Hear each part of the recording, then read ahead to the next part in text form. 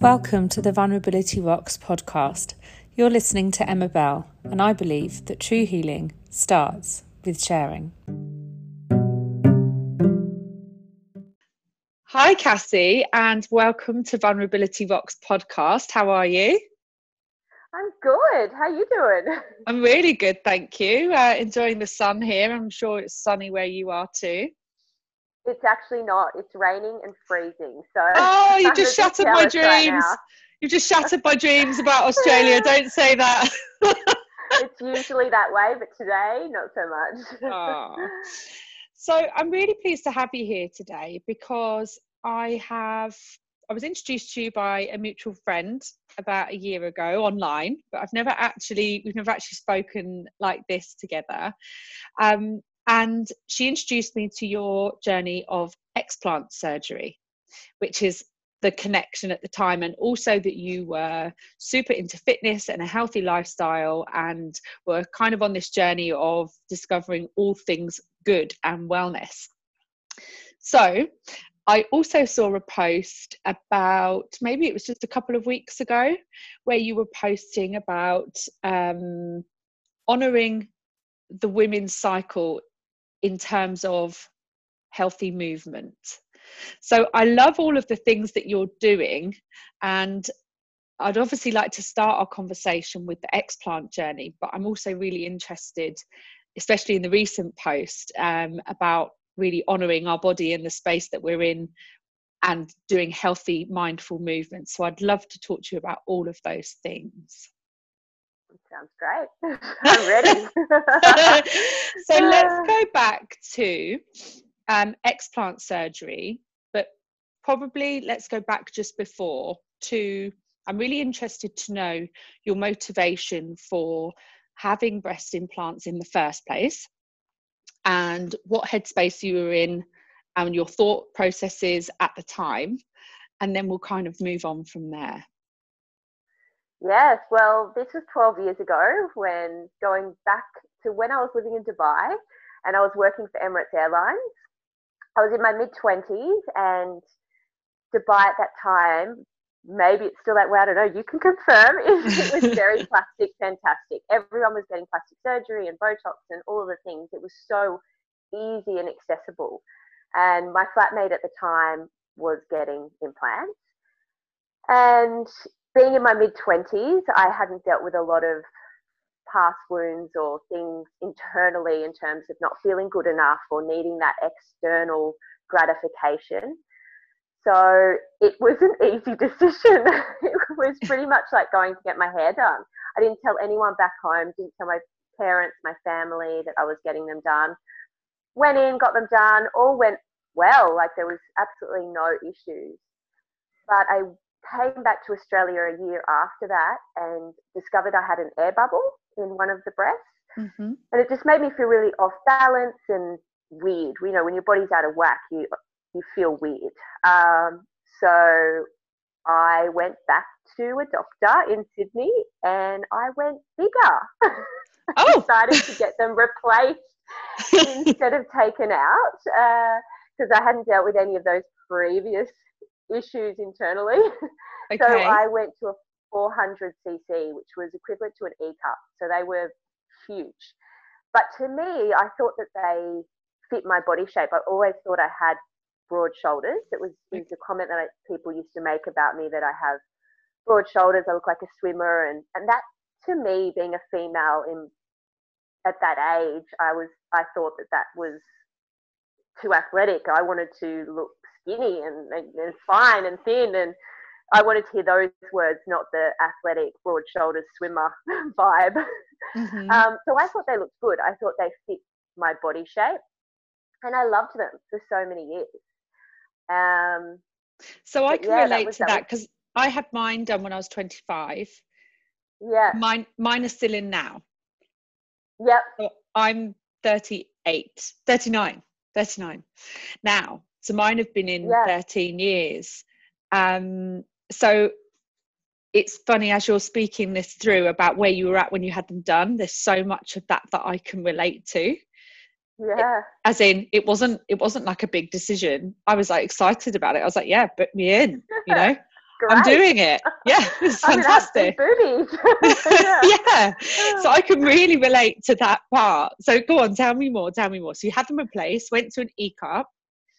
Yeah, went to an e-cup, and when I moved out of the corporate world and into the fitness world, which is now 8 years ago, there were times throughout that I felt uncomfortable when I was exercising, or that we were doing a lot of photo shoots and video shoots with who I was working with, and I felt like all I could see was boobs. Like it was just big boobs.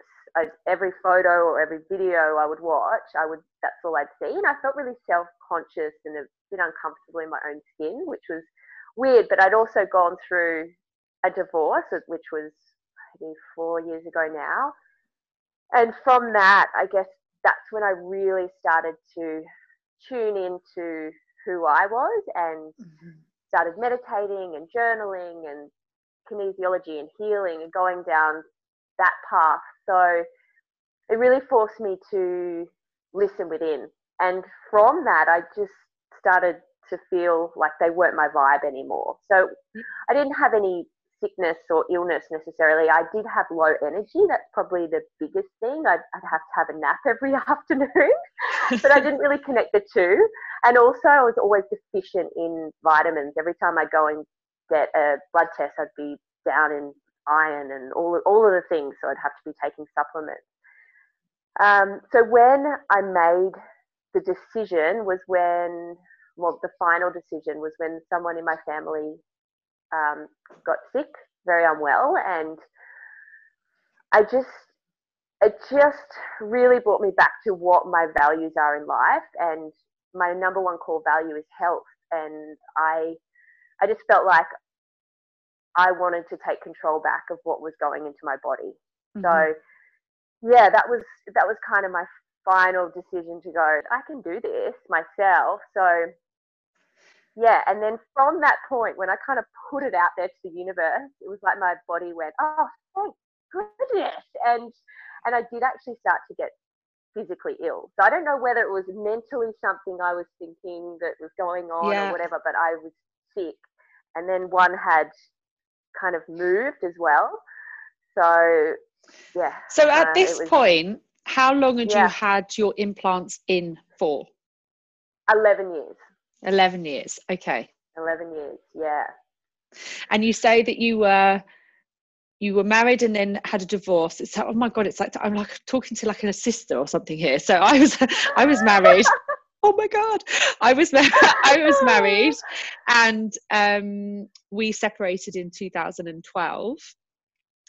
And then, I mean, I was diagnosed with bipolar 10 years ago, but then separated from my ex-husband in 2012. And then since then, my life has really unraveled and changed. And it's funny how these things do make you look at things very differently, and you start to really take stock, don't you? 100%. Yeah. You start to really think, where am I going? What am I doing? Yeah, you know? What do I want? Like, who am I really? And who do I want to be? Or and I guess also I was in the health and fitness world, and I was talking about all of this stuff to do with health and fitness and wellness, but I didn't really feel that was aligned. It just got to that point where I'm like, hey, wait a minute, these don't feel aligned with what I'm talking about. So. So you get to the point where you've had them in 11 years, you've made this decision. Now, I've done a lot of reading online, and people talk a lot about breast implant illness and all of the symptoms that they can suffer with. Now, having implants in myself, I obviously look at these things and I think, well, do I have that? Do I have that? Do I have that? And I do have bipolar. But then I did question, am I actually getting those symptoms because of this? But obviously my journey goes right back to when I was 16. So for bipolar and mental health. So I know that I have underlying mental health conditions regardless. But I do always think, does it make it worse? You know, these questions do go through my head. So when you say you started getting sick, what did that look like for you? Whether it was manifested through thought or through actual presence of the implant, what did that look like for you?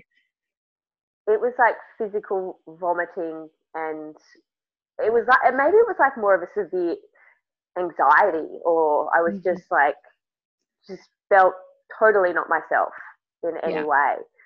And also because one of them had shifted, again, that's when your body feels off balance and it's not right, and it just, you know that there's something inside you that's not right. Yeah, exactly. Yeah. And it doesn't feel good. No.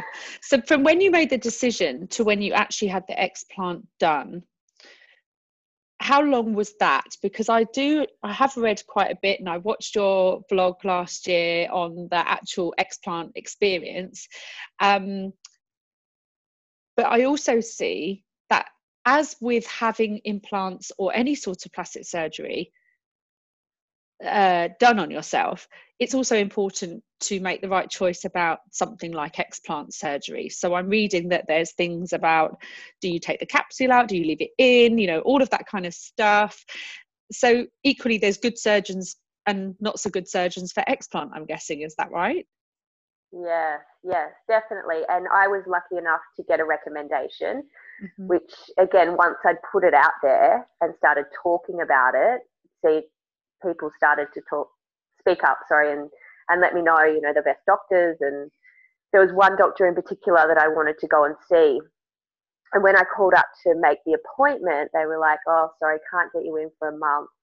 And at this time I was ready, like, get them out, get them out, get them out. So I was devastated. And I remember sitting in the gutter outside where I was working at the time, bawling my eyes out in the middle of Bondi. I just didn't want to go through this. I was like, just get them out, like, get them out. Anyway, I made the appointment, and then I got a call this was a Friday. I got a call on the Monday saying, "We've had a cancellation. Can you come in tomorrow morning?" It happened so fast. Went in. He was amazing. He just made me feel really comfortable and confident with how he was speaking about it. There was lots of people he'd been doing in Melbourne and in Sydney. It had become quite a trend. Yeah. So I just had a good feeling, a good vibe from him. Yeah. And so I booked in that day, and I think it might have been 2 months after that date. So I had to go back for another consultation, and then I was in. So it was a quick process once I'd made the decision. And then obviously there was a lot of doubt and stress and anxiety in the lead up to the operation. Talk to me about that. So what were your fears building up what to they look it? like? Yeah, like, was it just that? Like, what was your negative bully in your head telling you, like, what was happening? What was your dialogue? Yeah, that was the number one. What am I going to look like? Like, what would they look like? I didn't remember what they looked like before. So I don't either. You're 25. You don't take pictures of your boobs, dude. I was 25 when I had mine done. I don't remember what they looked like either. No, I was trying to look back at photos, and that you're wearing clothes. So I just thought they'd look like sacks of nothing. That's all I could think of. I'm like, I'm never going to be sexy. I'm going to feel awful. But my other thought pattern was, what happens if something happens in the operation? What happens if the doctor does something? What happens if I don't wake up? It was just constantly. Yeah. But it came back to health is my number one value, and if I have my health, who cares what I look like? I'm sure I'll deal with that. If I need a lift, or if I need to get something else, fat transfers, or whatever options. So I just had to calm myself down. Yeah. Lots of meditation and journaling in that time. Yeah. And I can understand why you have that, because even now, thinking about myself in that position, because really, I've had mine in for 14 years, and really I'm at the point where they should be changed. I've had them checked and scanned, and they've said that the walls of them are fine. There's no weaknesses in them. So they're, happy with them. So I've had them checked under, ultrasound and mammogram and all of that business. But when I sit and think, well, I'm 39 now, I don't want to get them replaced, I don't think. In actual fact, I know I don't. And but then I sit and think, God, well, what does that look like? You know, what does Emma look like after that? I've even discussed it with a couple of people that I'm friends with, and they're like, God, it'd be really weird, won't it? It'd be really weird without you having them. And I'm like, yeah, it will. Oh my God. So it's a funny, I get it. It's a funny thing. I mean, I'm not as compelled as you were at this moment in time to do it right now, but I know it's coming. I know it's sort of an inevitability. But then I am sort of sitting there with some of the same questions, you know, well, what will I look like? And I have to change all my clothes, and oh my God. I love wearing my clothes now. It's so great because it just fits into everything. Yeah, a little bit smaller, but. So tell me about the actual procedure itself and the day and all of that. I don't think I slept much the night before. It was a very anxiety-ridden sleep. I've put a lot of this up on my Instagram as well, like the lead up to it, which tells a little bit of the story. But yeah, it was very stressful. My friend took me to the hospital that morning, and I was staying overnight. So this was in Sydney. My family weren't in Sydney, but I was going to my sister's house the next day in Newcastle. But I don't know. I was scared and anxious, but also I was like, okay, I've just got to trust the process and trust my reasoning as to why I'm getting them out. Operation all went well. So, I mean, obviously you wake up and you're like drugged out. Hello, what's just happened? Look down, everything's gone, but I'm feeling good. Yeah. And yeah, so he came in a couple of hours after the operation, the doctor, and said that he was happy with how it went. He'd taken out the scars that had been there previously from the 2 operations before. So he just made a tiny slit. And he said that my skin should bounce back. So they should bounce back quite well. He could just tell that by when he was in there, I guess. And when he put them back on, I don't know if I'm saying this correctly, but he sat them up, so they'd obviously sit up high rather than low. That's just a part of the operation process and how they do it. So that was all I could go off. Okay, great. Very good. And the recovery process was, how was that for you? Was so easy compared to getting them in. Minimal pain. I was up walking the next day. I didn't take many painkillers at all. He gave me so many, and I didn't need them. The only thing that was really uncomfortable is that I was wrapped up like a mummy, like quite tight bandages. So that was uncomfortable to sleep. But the actual boobs, like they weren't throbbing or in pain, which is, you could feel little tinkles occasionally, but yeah, nothing really. So I was so surprised, and I was out walking every single day. And what would you say from the operation time to you being kind of good to go? What was that time frame? Well, to do with exercising, it was about 3 months. So back into normal life, like doing, workouts and how I live was 3 months. But before that, it was only the exercise that I really couldn't do. I felt like everything was fine. It was fine to, lift the arms up. When you first get them, you can't lift and wash your hair. And... I couldn't get in the cupboard to get a cup. I was like this. Please help me. Can someone get a cup? It was just awful. I was like a thunderbird. Do you know thunderbirds in Australia? Yes. I was like that. That's exactly it. Yeah, it didn't feel like that at all. It was. I don't know. It felt really easy. But I didn't have drains or that either. You didn't? So I think no, I didn't have drains. And you read about should you, shouldn't you? Some doctors say it can be really bad for infection, and then there's so many different ways you can go. But I guess I just trusted my doctor's knowledge, what he's done before, and just went with that. So I just got the implants removed. I did have some skin and sleep issues post-operation, but that's just the drugs that are in your system, and obviously the toxins that would be floating around after you've had an operation. Mm-hmm. So I just really worked on my gut health to help that. So now tell me what life looks like afterwards, because I've heard you say a couple of times now that you had some unattended kind of wounds that maybe you now recognize, I'm guessing, that led you to not feeling good enough, led you to, in your mind, enhancing your body to fill the gap of whatever wasn't emotional need wasn't being met, I guess. Yeah. I've done a lot of work with kinesiologists and healers. Yeah. And I guess it all stemmed from just not having self-love.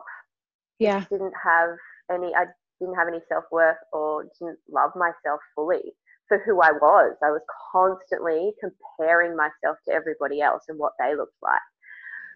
Yeah, I remember in my early 20s, I had long blonde hair extensions. I got the blue contact eyes, got the boobs done, like when I had them done the first time. Look back at photos, I'm like, I was trying to be Barbie. Like, yeah, so it's a weird, yeah, I mean, it's not weird. Every woman, I think, goes through this in their time. Yeah. It's just some people can conquer it quicker than others, or can deal with it. Yeah. It took me a long time. But now, yeah, I love and respect my body for what it is and what it can do. And I'm not worried about, having a few extra kilos around my waist or having smaller boobs. It's the shift in my thought patterns about myself. What are the skills or the practices or the rituals that you think you've, taken on board in your life that's helped you to be in that more self-assured space? So what is it that you do in your life that helps you to be in the space you're in, rather than not feeling enough, which I can totally relate to, because I've spent many years of my life being like that, and trying to be something that's unattainable, that's never achievable. So you never even get there anyway, with all of this kind of, you never get there anyway. So it's just very it's very self-defeating anyway, because you don't even know where you want to go. You're aiming for something. I don't even think you know what you're aiming for. I didn't anyway. So tell me what you do now to help you be in a much better space. If I do get into the kind of a negative space, I will always question it, and I'll always try and work through it myself. So whether that's journaling or sitting on it, like meditating, doing some kind of movement or something that makes me feel good, I find helps. Or I recruit outside, and I'm not afraid to do that. And some people are like, oh, like I don't have the money to pay for someone to do. I don't have the time, or like I don't need that. But for me, as I was talking about before, kinesiologists that can work through energy that you're holding on to in your body from past wounds or past issues, or a healer that can try and just calm, or get rid of, again, any negative thoughts or feelings, helps me so much. Even things to calm my body and mind, like acupuncture, or I just find I recruit outside. Outside help. I'm That's the same. For. I agree. So I often say that we get sent to school and we get, we learn our alphabet, we get taught how to add up, we learn some science, we learn how to, all of these things.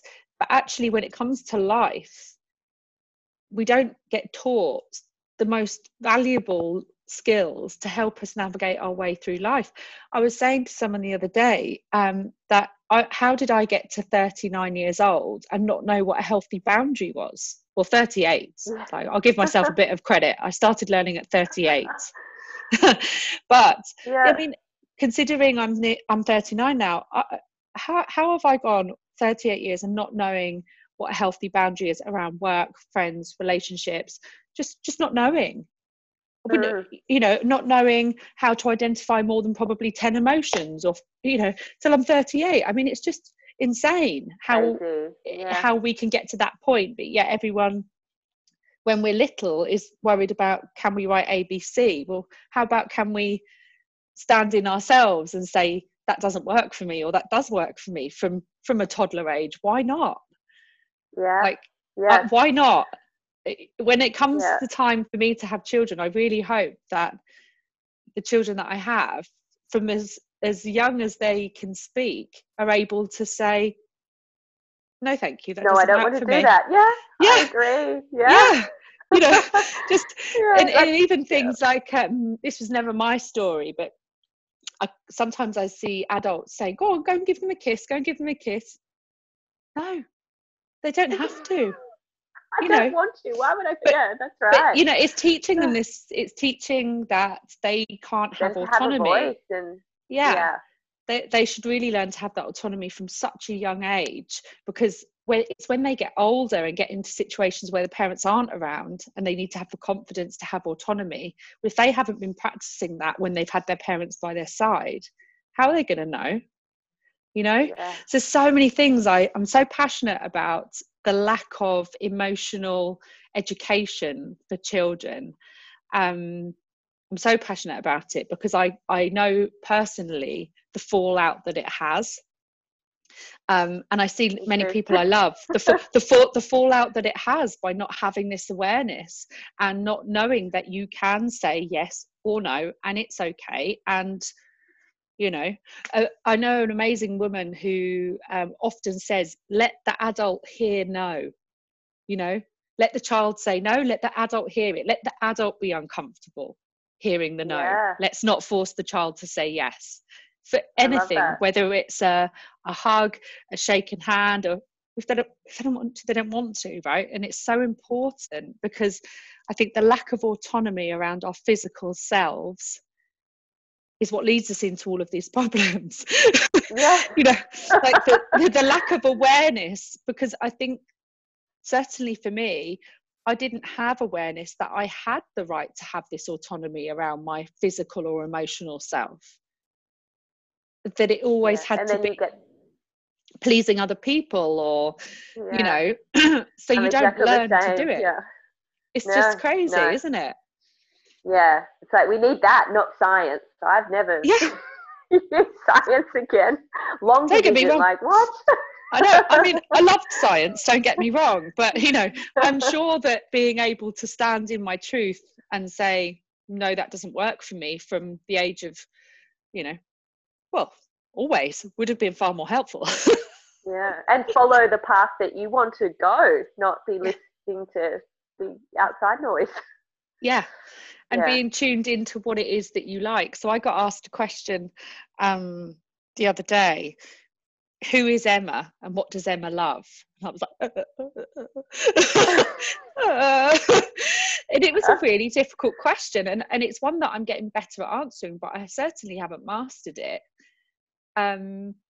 because there's been so much sort of people pleasing over my years, you know, of losing my own identity along the way to try Yeah. and conform to, I don't know. I don't even think it's what other people expect. I think it's what we think other people expect of us. People expect. It's Yeah. all in our head, right? We think Yeah. that other people think we should do Want to this. hear this or think this or yeah.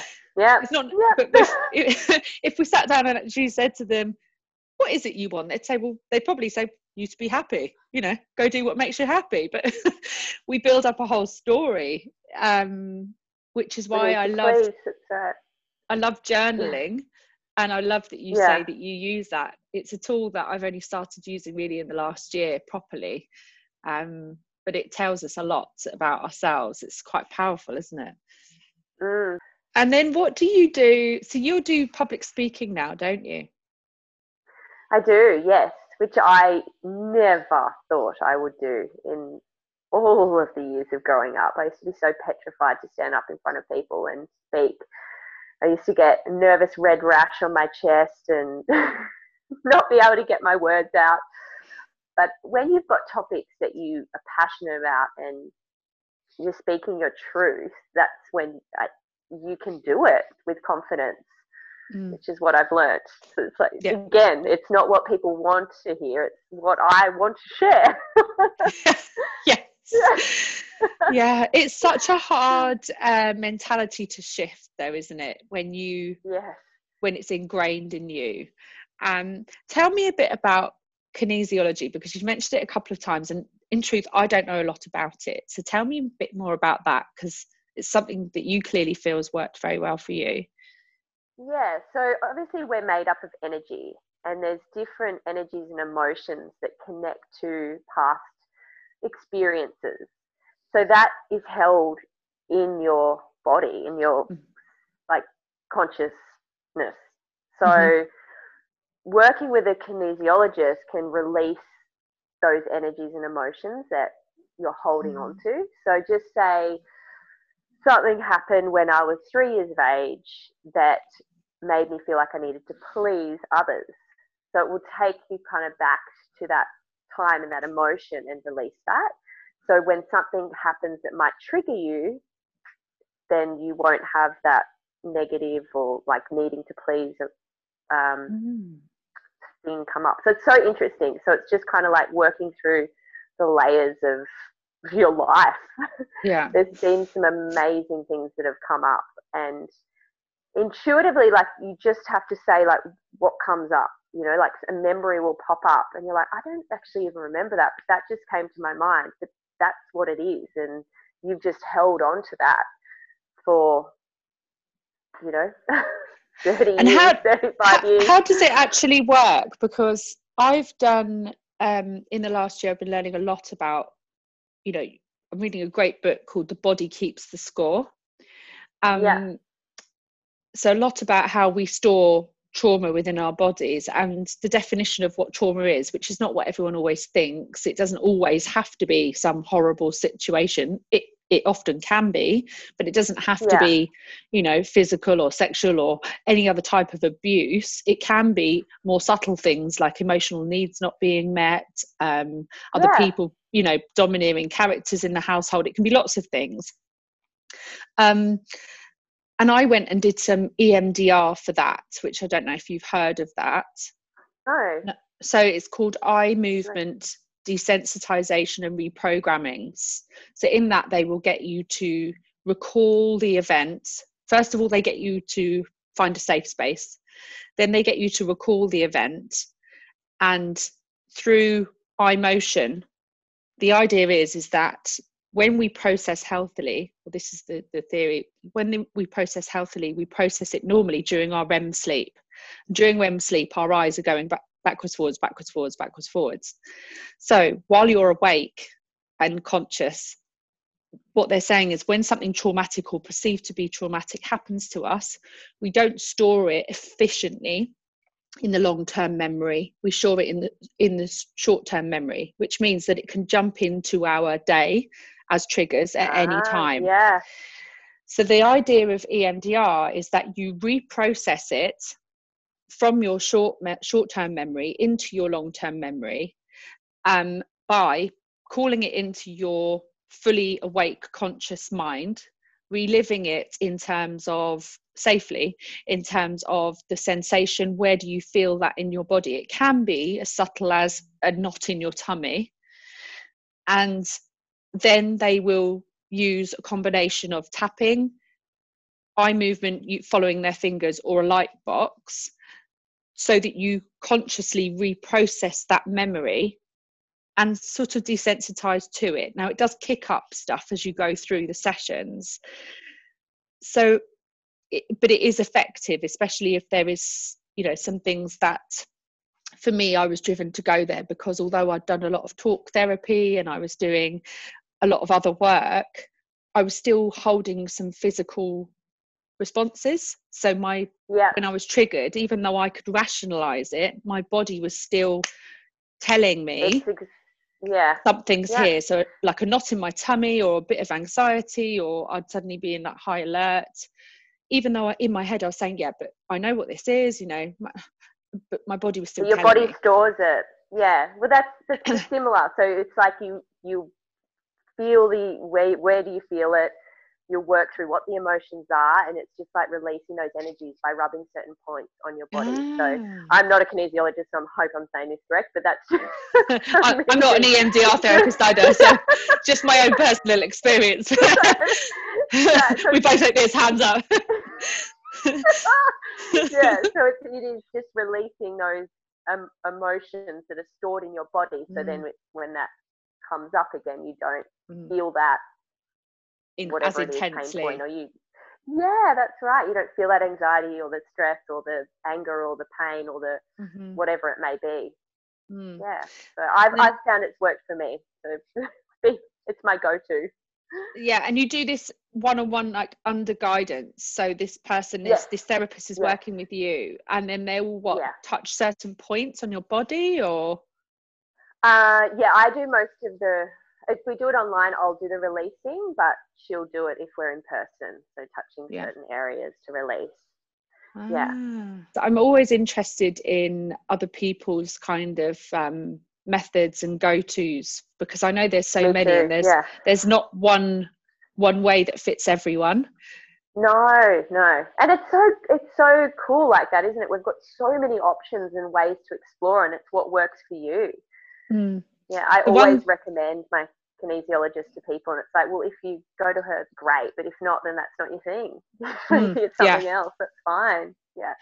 The one thing that I have that I do seem to notice with everyone I speak to, though, is there are two things that pretty much everybody says they do, is journaling and some sort of meditation or mindfulness. They seem to be the core two that everyone I speak to that's on any sort of healing or self-awareness journey or attending to, unhealed wounds from their past, they seem to be the two. And then the other ones will vary greatly, which I love, because I love to hear about them. But yeah, journaling and meditation, everybody seems to say those two, regardless of what the others are. Meditation, I find, is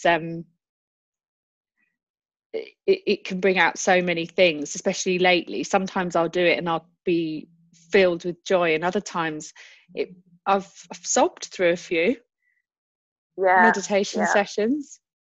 I have too, and also like you feel frustrated, or I'm the same. There's certain emotions that can come up, and it's an amazing experience. And then, so what are your plans now? So you do your public speaking, so tell me what your life looks like now, as opposed to Dubai. Were you cabin crew at the time? Yes, I was. So it's very different. I'm keeping people fit rather than feeding them. But I am, I work on a lot of, I MC conferences and events, hosting, whether that's a big workout or a yoga session, or it's speaking to a lot of corporate businesses I've been working with, or creating content for them. But now I'm finding my journey is moving more towards women, and really helping them understand how to drop into their femme and find those moments of being, so they can really flow and flourish through life. And and again, this is something I wish I'd learned in school or post school. Early 20s would have been great, but just how to work with your cycle, what foods to eat, what movement to do to get the most out of your life, I guess, and feel good all year round, instead of 3 weeks out of the month and 1 week feeling like you want to hurt someone. And worse. Hormones are crazy. Through it, don't we? Hormones are crazy. So tell me a little bit about that, because that was your most recent post about kind of honouring your cycle. So tell us a little bit more about that, because I found that very interesting. It's something I've been exploring over the past few years, experiencing severe burnout and having a really bad run, probably just post divorce. I was kind of burning the candle at both ends, working hard, also, socializing kind of just distracting myself so I didn't have to deal with things straight away. And yeah, I had this severe burnout. And then from that time, I've now just started to work with, how do I feel when I wake up? What do I want to do? It's like, how do I want to move my body today? Like, what is bringing me joy? Instead of, oh, I should do that. Oh, I should do that heavyweight session because that girl looks like that and I want to look like that. Or because this magazine article says this, or whatever it might be. So now I really tune into every day. Okay, today I don't have much energy, so I'm going to go for a walk in the sunshine. I'm going to do that with a friend because that's going to make me feel really good. Instead of forcing myself to do an intense session when I'm not going to get anything out of that, and I'm just going to damage my body more so. And that's when we do experience things like burnout. We'll put on weight. We won't be able to lose weight if our body is constantly under a stress. You know, it's stress on stress. So you're working hard and then you go and train hard 7 days a week. You know, no wonder you've got no energy and you've, you know, your body is reacting in the way it is. Yeah, so that's what I really want to share. And I didn't realize it was something I wanted to share until only recently, where it's looking back, thinking, what have I experienced over the last few years is pretty an amazing message to share with women. So that's where I'm going. I love that. I really love that, because there's a lot of, I've done it myself with the whole fitness thing, which is why it's kind of been like a yo-yo experience for me, because there's a lot of shoulding and not a lot of sort of honouring of the space that I'm in at that time, especially when I'm managing bipolar as well. So, you know, there's been a lot of not honouring where I'm at and what actually is going to benefit me that day. And a lot of, even in a perceived healthy way, aspiring to be fitter and stronger and all of these things, which I'm not saying you shouldn't do, but it's very easy to get caught in a trap of, oh, I should, and when I get to this point it will be okay, and you know, when I get to this level of fitness I will. It's sort of, from my early 20s I moved it from one type of running to attain something I didn't really know I wanted into a healthier type. And understanding that, you know, neither's actually great, we just need to come back into our own a little bit. So I love that that's the space you're in. And slow down. Like, we just need to slow down. I went to the doctors the other day to just do a checkup, regular checkup, and I walked in and she thought I was pregnant. And I was like, oh, no, sorry to disappoint, but no, not yet. And she said there's so many women that have been to her in the last month that have fallen pregnant and have been trying for years, that she's been working with. And it's because of what's going on globally that people are forced to slow down and they're falling pregnant. So that goes to show that, you know, stress and all of the stuff we deal with day to day is causing these issues in our body. Yeah, I agree. Thank you so much for today. I will share all of the links so people can find you and hear everything that you're doing, because I just think that you're a great person for young women to be looking up to and taking advice from. So I will be sharing those links with everything that I put out. Thank you very much. Oh, thank you so much. It's been lovely to chat. And good luck with the move. And I hope we'll connect. We'll connect again anyway. But thank you very much for today. I appreciate you very much.